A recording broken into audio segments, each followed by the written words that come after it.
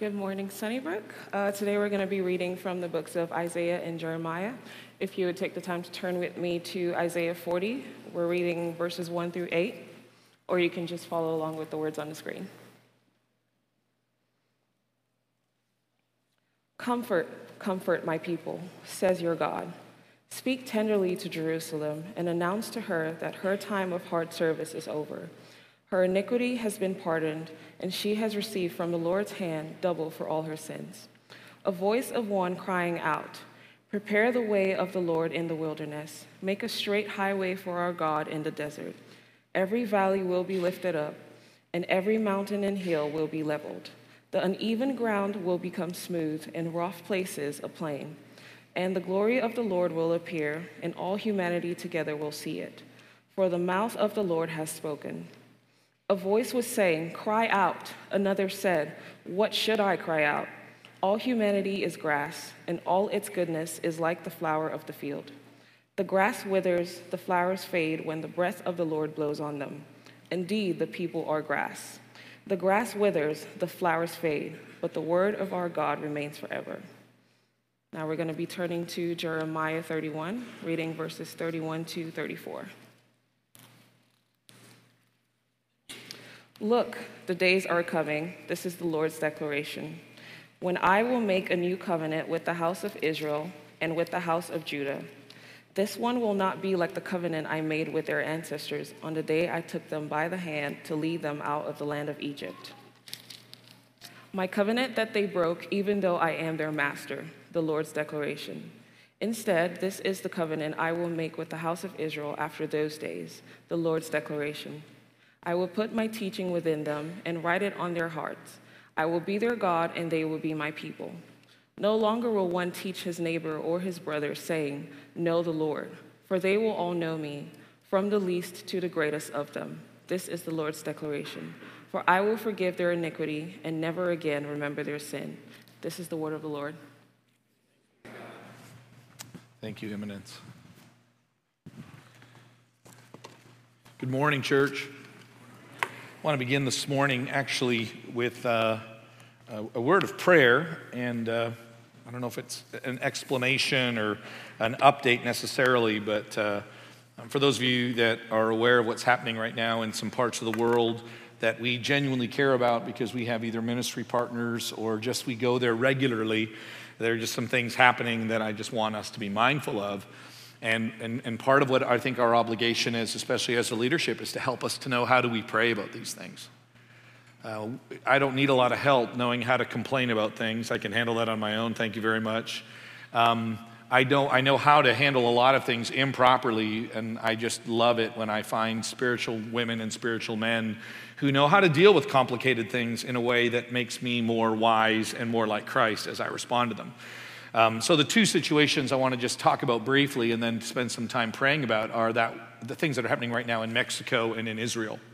So as you know, right now in Mexico, a lot of difficult things are happening, particularly at the border and particularly in a city, Eagle Pass, Texas, which you may not know is the sister city for Piedras Negras, Mexico, where we have a ministry partner and where we actually have a team of 13 that will be leaving on Saturday to go down and to be a part of the ministry that's happening in Piedras.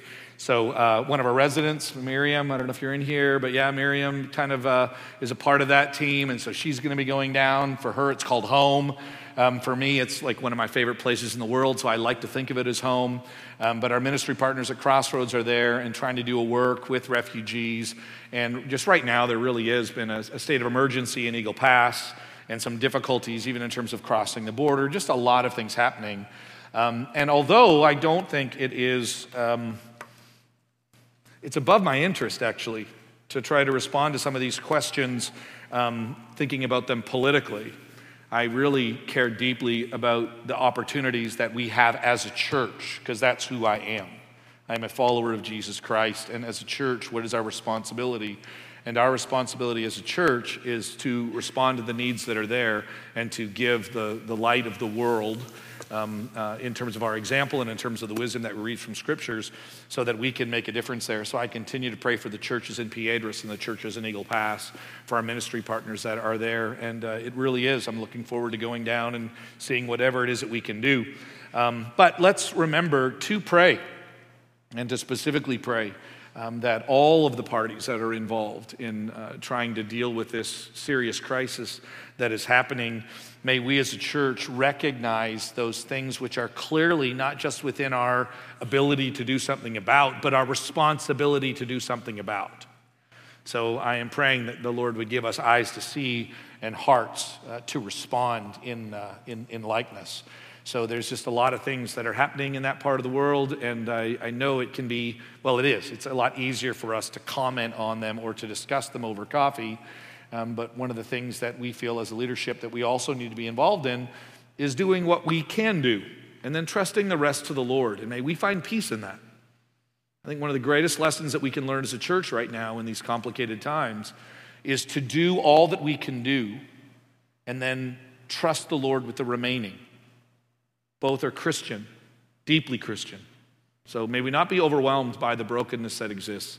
Yesterday, when we were in the middle of our Membership Matters, a good friend came out and told me, "Did you hear what's happening in Israel?" And I had not. And then after he told me that, for the rest of the day, I knew a lot of what was going on. And not only from just kind of flipping through the Wall Street Journal, but also just talking to some friends that I have that are right now in Israel. And let us continue to pray. And again, like the world wants to have conversations at multiple levels, but as the Church of God, there is a perspective that fits really well with our message today. There is a perspective that God provides that I just think becomes somewhat non-negotiables for us. That we will continue to pray for peace, but we do so as Christians, recognizing that there is evil in the world and that injustices need to be dealt with. And then with a sense of humility in terms of recognizing the complexities of it. I'm very grateful for my friends that are over there that are just not just angry or sad or whatever, but they're deeply saddened by all of the mess. And so may we, with hearts profoundly humble, looking at the brokenness, but not becoming completely upset about it, but realizing, hey, what is it that we can do? Let us do that. One of the things that we can do is pray for the churches in that area that they would rise up and demonstrate, genuinely demonstrate the presence of God in those broken places. That I always know we can do. And for that reason, I have a tremendous amount of hope that in difficult circumstances like this, God has not abandoned these places. And so we will lift them up in prayer. Will you pray with me? And so, God, we come to you not fully understanding, not fully knowing, with lots of thoughts and ideas. And God, I'm always reminded in situations like this that you have never asked me for my opinion. Always willing to give it, but you've never asked me for it. And so, Father, may we all have a deep sense of our right place in all of this. God, there is just no way that we can, in good conscience, not care. But Father, it is with an inflated view of self that I believe many of us can be tempted. I'm one of those, can be tempted to fix it or feel like we can fix it or should fix it. So God, I pray that you would free us from both of those perspectives, and instead would you lead us as individuals and as a church to pray and to seek the peace of Jerusalem and the Middle East and Mexico and the border. God, we need you in moments like this. And I pray that truly through your word and through your spirit and through your people, that we would be able to offer a perspective and an answer that is different than the world. And so I do pray for our witness during times like this. I know that in past of difficult circumstances, we can really be guilty of overstating or understating. And I pray that you would give us the right perspective. And God, we trust you with this. And if we don't, we should. And so I thank you for your patience with me and with us. Lead us, Father. Wherever you lead us, we will go. It's in Christ's name we trust. God's people said, amen. We are not without hope in this world. Do you know that? We are not without hope in this world. I've been in some really difficult circumstances, not personally, but just looking around and seeing some pretty difficult circumstances. I understand the temptation to believe that the problems are greater than everything, and they're not. They're not greater than our God. They're not greater than our God. And may we trust his outworking in all of these circumstances, and to trust and believe that God will send the right people in the right circumstances to accomplish his plans and purposes, because he always does. He always does. In the beginning, he would send people that would come along and would remind, back then they just had families, but they would remind families of God's plan and God's purpose and God's perspective. Because at times, the little ones just couldn't understand what was going on, and they needed a grown-up to be able to explain what's happening, because I don't get what's happening. I don't understand what's going on. I need someone with greater wisdom, greater years, greater perspective to explain to me exactly what is happening. It's this 5-year-old little girl in a previous ministry who was trying to come to grips with the death of her brother. And when your brother passes away, and he was 8 or 9 years old at the time, and you're 5 and you're trying to figure out what just happened, she just couldn't get her head around it. But that's okay, Lauren. Your parents are a lot older. They couldn't figure it out either.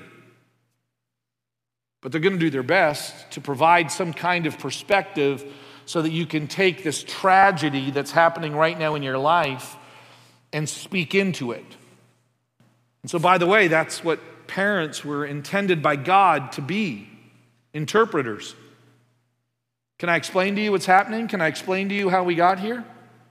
Hey, Daddy, I have a question. What's that? Tell me, son. How did we end up in Egypt? Good question, son. It begins to tell a story. Right? Before there was anyone else to explain it, front line, parents. I'm here to help you understand and interpret the circumstances that are going around. I'm here to help explain what's happening inside your own heart and your own mind. And a good parent, a godly parent, leans into what God has already said to provide the kind of perspective and clarity that is necessary. To Lauren, the little girl, or a little boy, why are we in Egypt? I don't get it. You keep saying this isn't home. Sure feels like home. But it wasn't always just parents. No, there were tribal leaders, clan leaders that existed throughout Scripture. And then occasionally God would have to send someone that would come and do a more miraculous work. And Moses, I need you to now go.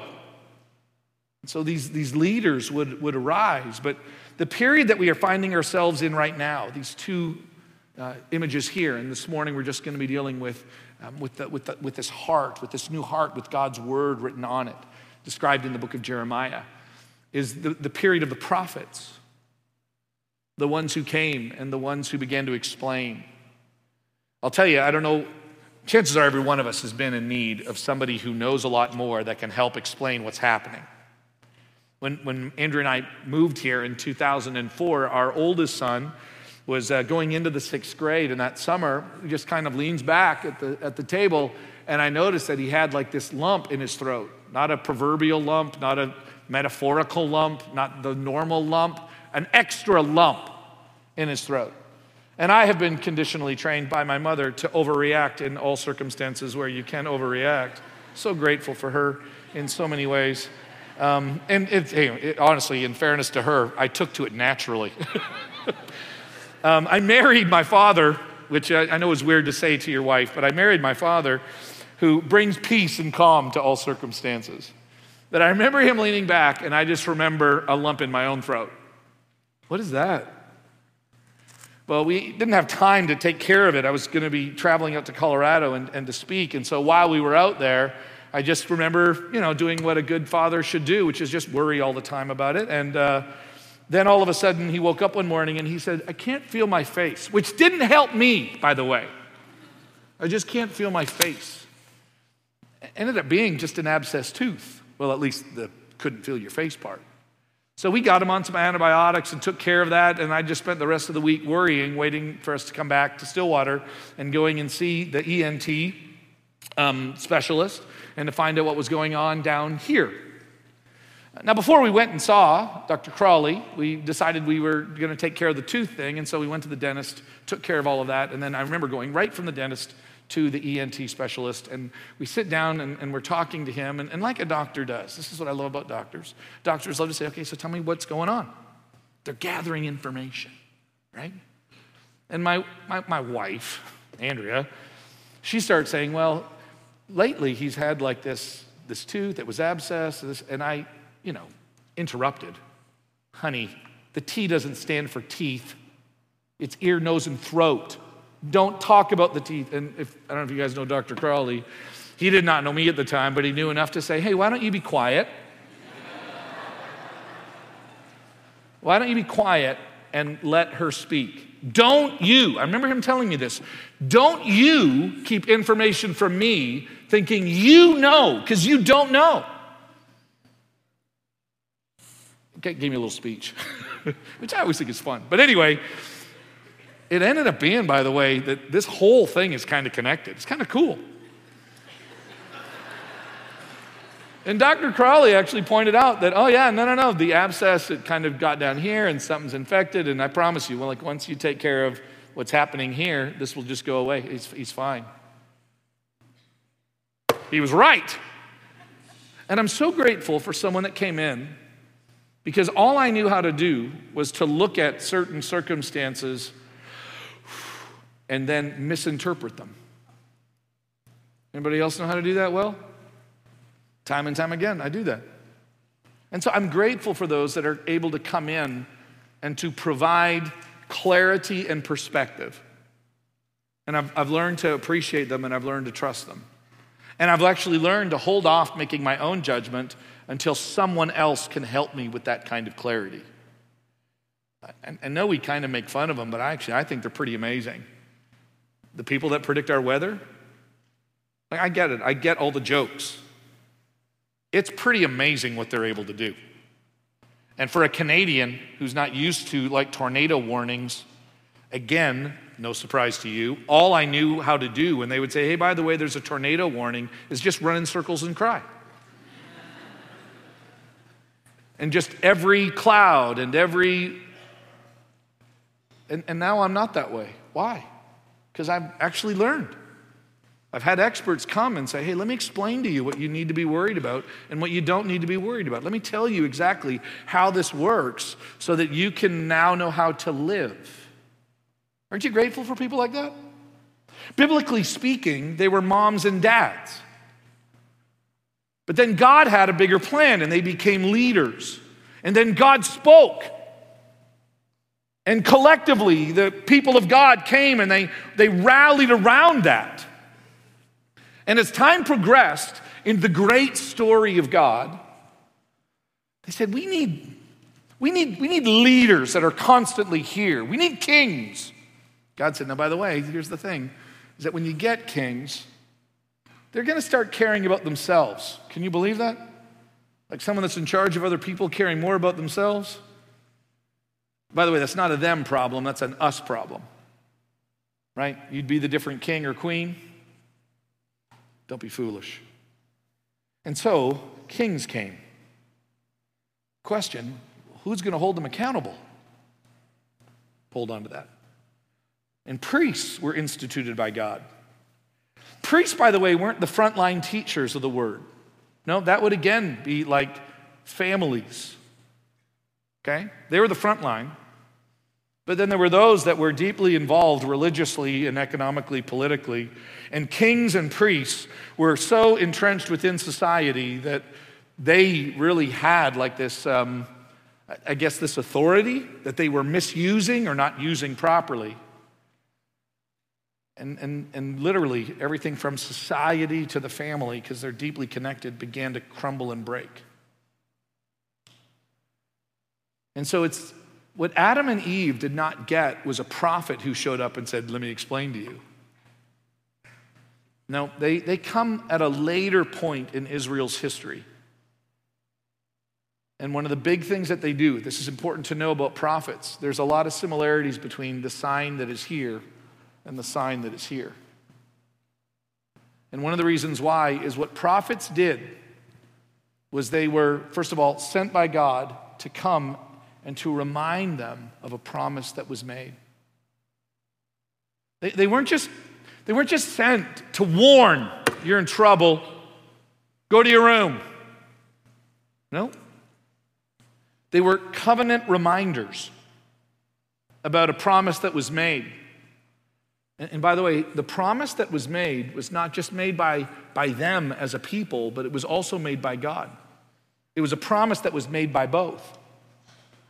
And basically, this promise that was made at Sinai, in some sense, this promise that has been made by God to all of his creation, is that there is, as you go through life, this interaction, these things that are happening, and you should be able to know with relative certainty why things are happening around you.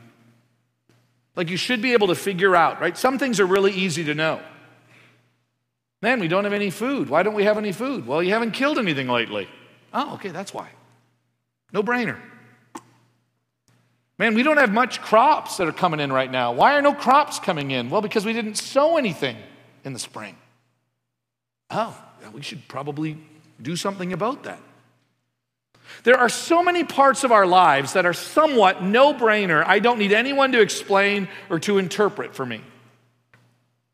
Do A, get B. So much of life is just that kind of predictable, and I don't need anyone to explain it to me. But then there are deeper things. I would argue the most important things that help make deeper and stronger connections. I'm grateful for parents that do that. I'm grateful for leaders that do that, whether that be political or religious, that help me see things that I couldn't have seen on my own. I don't know if I would have seen that. Thank you so much. That's what prophets did. That's why it's important. Can I just tell you one thing that we need to remember about prophets is that they weren't self-appointed. I think one of the frustrations that I have in say the last, and it's not the last 5 or 10 years, maybe in the last 30 or 40 years. By the way, I was 40 years ago, but yeah. One of the things that I recognize is there's a lot of self-appointing that's happening in our culture today. And that's not what's happening in the Bible. In the Bible, Isaiah just didn't look around and go, well, I'm fed up with this. No, the most common theme of the prophet is they're more than glad to kind of go on life on their own. They may not like what's happening, but they aren't self-appointed. And I think one of my frustrations is that a lot of people offering commentary and critique are self-appointed. And I think that message needs to be heard, whether that be Christian church leaders, who I think sadly way overspeak.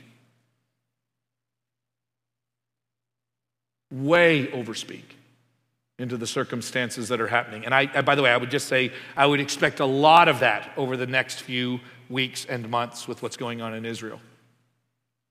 People deciding that they're going to speak for God, self-appointed. Listen, I get the temptation. But the prophets that came that spoke about the social justices that needed to be addressed had a kind of authority, not a kind of authority, they had an authority that came from God. And it almost adds credibility when they came in reluctantly. I'm a nobody. I'm from a small little tribe. Why would you call me? God says, because that's how I operate. And I've got a message, and I want you to give it. And prophets were usually overwhelmed and not ready to do it. But sometimes when we can't figure out what's going on our own, when we don't understand the brokenness that's happening in our lives, we don't understand the brokenness that continually happens in our families or continually happens in our society, we need someone to intervene. We need someone to interject and to give a perspective of clarity so that we can understand what's going on. And God did that by sending prophets. I want to explain to you, and a good prophet, I want to explain to you, past, present, and future, what's happening right now. because you need to understand that God's intervention is here. It's coming. So this is the role of the prophet. Number one, to assess the situation from God's perspective.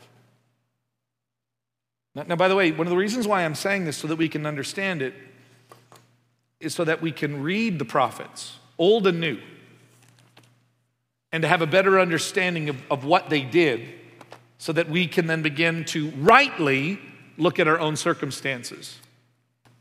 Okay? Because I found great peace actually in realizing that what the prophets do and where they actually begin is assessing what's going on right now.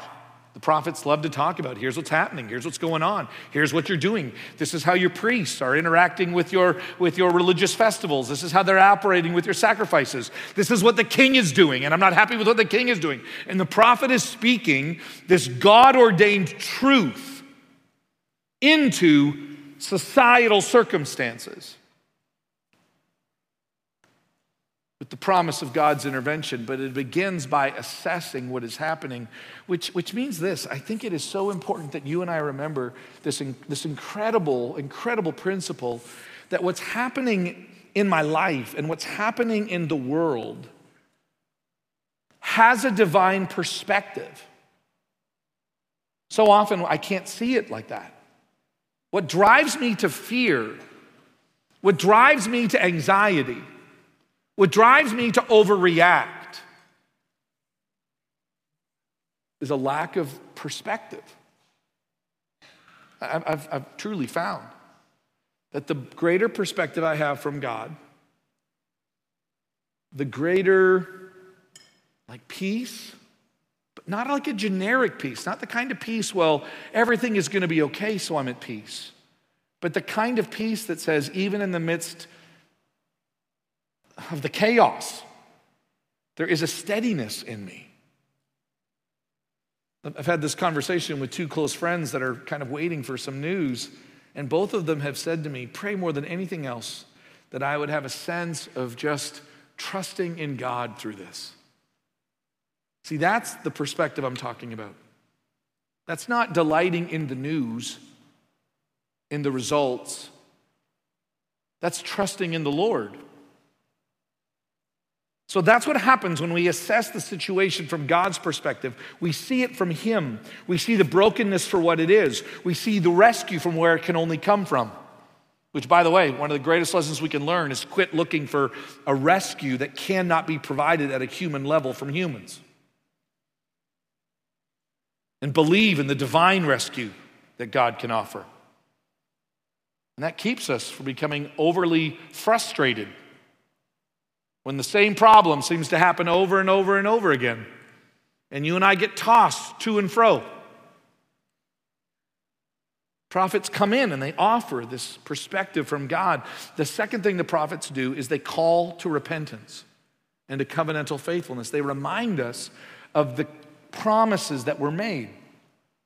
Which, by the way, both Old and New Testament, promises that were made from us to God, but first and foremost, promises that were made from God to us. This is a covenant that goes both ways. It's not just what I have done wrong, it's what God has done right, and what God does always right, even though I continue to do things wrong. And that's what the prophets are reminding people of. Not just, you're a sinner, judgment is coming. But yes, but God's desire for you is one of repentance and one of covenantal faithfulness. That's why, in a way, my favorite prophet, I think, will always be Jonah. I don't want to go. I don't want to go. Why don't you want to go, Jonah? Because I know what he's going to do. I know exactly what he's going to do. I can't imagine that they're going to repent, but I just know him. If they do, he will. I don't want to go. Isn't that interesting? The amazing predictability of God, and Jonah goes and preaches, judgment is coming, and then judgment didn't come. Did Jonah's prophecy come true? The biblical answer is yes. Because the beginning of the prophet's word is, unless you repent, That's a big, important part of the prophecy. One of the things I've been loving doing as I've been reading the Word and sharing the Word with other people is reminding people of God's covenantal love and faithfulness to humanity, to his covenant people, to his new covenant people. In reality, the first move of God is one of like restoration and forgiveness. God is overwhelmingly, surprisingly willing to forgive. And the prophet steps in, and the prophet calls to repentance and covenant faithfulness, reminding of God's unbelievable covenantal faithfulness. And then the last thing before the prophet leaves is that he promises God's intervention. He speaks very directly about God's intervention. God's intervention is coming. God's interruption is happening. It's not just his judgment. It's his activity. And I would say this. I would say that the more that I read Scripture and even look at history, the more that I find that the Lord does what the Lord wants to do in the timing that the Lord wants to do it. And you and I just live our lives seeing and responding to the faithfulness of God and trusting in the faithfulness of God. And therefore, I'm grateful that we have been spending time looking at the entire story so that we can see glimpses into moments in time in which God cared so much for us that not only did he send a mama and a papa, and not only did he provide kings and even priests, but then the one that would come and speak for him when they needed to hear it the most were prophets, who are covenant reminders that God is still here and that God is still active.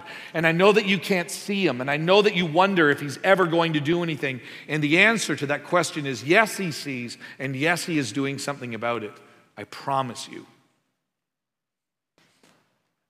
And sometimes, like a good doctor who can sternly rebuke me, who I learn to appreciate later, that's what I love about a good prophet. Thank you for providing that kind of perspective that I could not figure out on my own.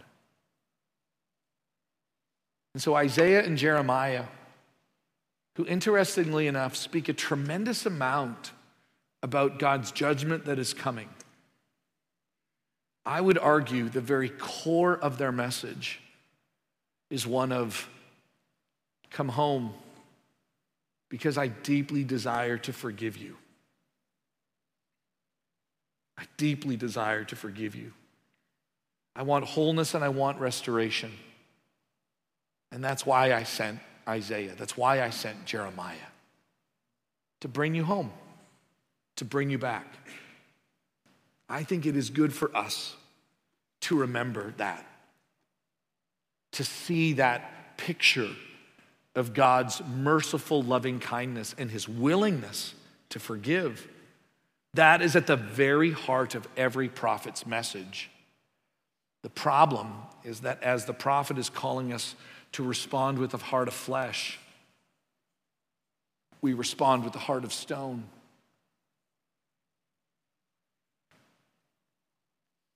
I love the words of Isaiah.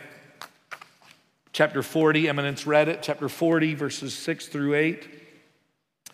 A voice was saying, "Cry out." Another said, "What should I cry out? What should I declare?" And notice what the declaration is. All humanity is grass, and all its goodness is like the flower of the field. The grass withers, the flowers fade, when the breath of the Lord blows on them. Indeed, the people are grass. Now, by the way, this beginning of this chapter is comfort.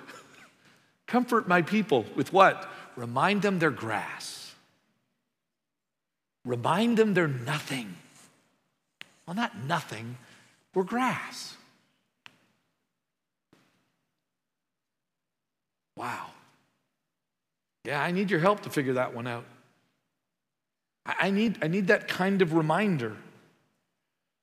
So in the midst of grass, which sometimes when I focus on just how vulnerable I am, just how vulnerable we are, I can get lost.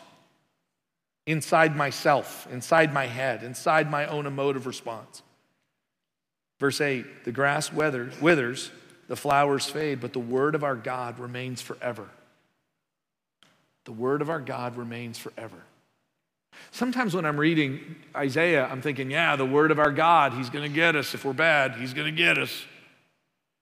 But it's so much deeper than that. It's so much richer than that. It's not just my word will not return to me empty and judgment is coming, but my word will not return to me empty, and my ultimate desire is one of restoration, and I will restore some. The story of the Bible, right, which is the life story, is that the vast majority of people who hear the good news of Jesus, who hear the good news of God, want nothing to do with him. And sometimes that can overwhelm me. Sometimes I can just feel like I'm the only one. And I know I'm not the only one, but I just wish there were more. Anybody else just wish there were more? And I sometimes forget that the word of the Lord is going to accomplish everything that's going to accomplish, and there are going to be some. There are going to be some that are going to receive this invitation. Isaiah chapter 1, verse 18. So obviously, if it's in chapter 1, it's early in Isaiah's ministry. I love this verse. It begins with this invitation. Isaiah chapter 1, verse 18. Come, let's settle this. Other translations have, come, let's reason together. But it's the idea of, I want to have not just a conversation. I want to come to terms with what I'm doing. I want you to come to terms with what I'm doing and what I'm about and where I'm going. And this is what God says. Though your sins are scarlet, they will be white as snow. And though they are crimson red, they will be like wool. Anything that's crimson red needs to change its color. Because it's sin. And it needs to be... What? Am I missing something? And it needs to be like wool. Isn't it interesting that that's what will stand forever? What's going to stand forever? Interestingly enough, what doesn't stand first and foremost is God's judgment, but God's mercy.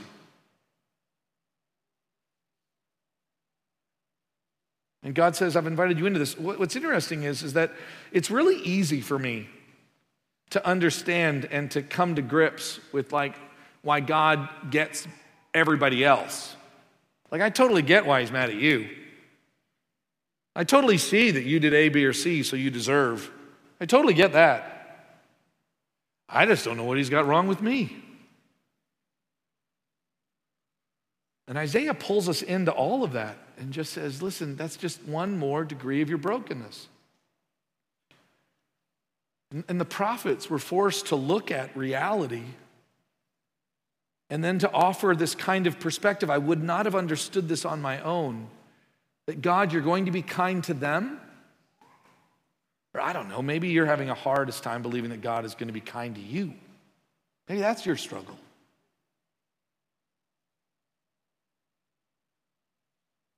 And that is why in the midst of these prophets, you need to be able to prioritize the parts of the message that have greater levels of importance. And they just do, because that's the way the Bible describes them. So I know there's lots of pictures of destruction in Jeremiah and Isaiah, but the focal point is on restoration and redemption. And Jeremiah is blessed to be able to say what we heard this morning. Look at Isaiah 31. It's a great chapter. You should go back and look at it. This is the heart of our God. Instead, this is the covenant that I will make with the house of Israel after those days. This is the Lord's declaration. I will put my teaching within them, and I will write it on their hearts. I will be their God, and they will be my people.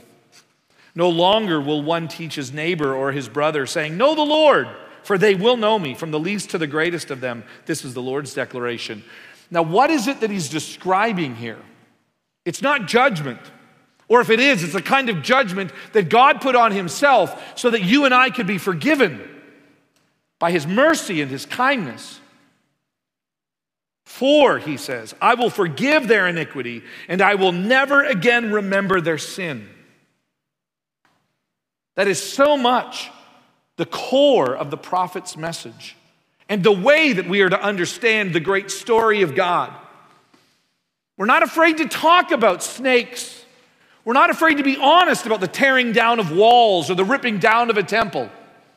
I get it, like that is reality, but the greater reality is God's eternal goodness that comes to us. His persistent kindness that speaks not only the truth about our brokenness, but the greater truth of his love and forgiveness, which comes from himself as he gives of himself. This is the greatest story that the prophets ever told. Their excitement was not judgment is coming and wait and see. It is, you could have never figured this out on your own, that even though your sins are many, that a holy and righteous God willfully and desires to bring you home. That is the beautiful story that we see Jesus speak over and over and over about, don't we? He's not afraid to talk about judgment. He just wants them to make sure that they look through all the mail and recognize there's an invitation to come home. So every message that a prophet gives has one of two outcomes. To be clear, the first one is this. The prophet will come and they will state the obvious and what is obvious to most listeners, that they will reject, most listeners ultimately will reject God's warning and will suffer the unbearable judgment they rightly deserve. That is a repeated theme throughout the Bible. Sodom and Gomorrah, mostly wicked people. Like that is the repeated story. Wide is, narrow is, broad is the way to destruction. Few will find the way.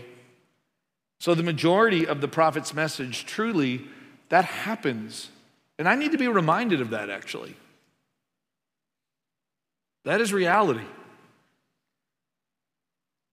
But I would argue the greater reality is that the prophet then shocks his hearers with the promise that God will do something completely unexpected by forgiving repentant people of their sins by taking their penalty himself.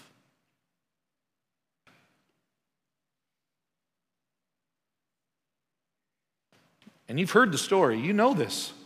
And you've heard the story over and over and over again. The prophet comes and, listen, this is what God is going to do, but God wants you to do this. God desires to forgive you. Repent.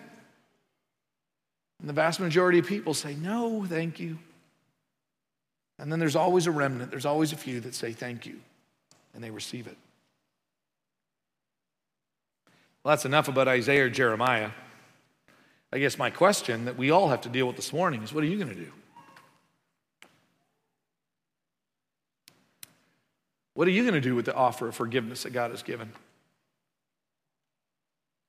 The fact that what we want to settle and what we want to come to terms with is not just societal sin, but your sin. Not just what's wrong with somebody else, but what you need with God. What's your plan? Because the prophets have spoken. And one came greater than all the prophets, providing hope and peace. And what's your response? One of repentance? Recognizing the goodness and the faithfulness of God? And that is why Jesus gave us something to remember. Again, there are many people on that day when they meet the Lord. And I don't know if they've thought this through, but their plan or their purpose is to, I don't know, maybe either be a good person, to do some good things, or to just try to convince themselves that there's no way that I've done anything that bad. But Jesus intervenes. He steps in and he says to his disciples, and he offers it to us as well. On the night that he was betrayed, he took the bread and he broke it and he gave it to them. And listen, here's what he said. You need this. Like, this is my body and you need this. So my question, do you know that you need this? I do. I needed him to tell me how badly I needed it. I knew I was broken. I had no idea what and how I needed it, but now that I know it's Jesus, I need it. For those of you that recognize that you need this, eat his blood. You need this. I need this. We need this. Let us drink.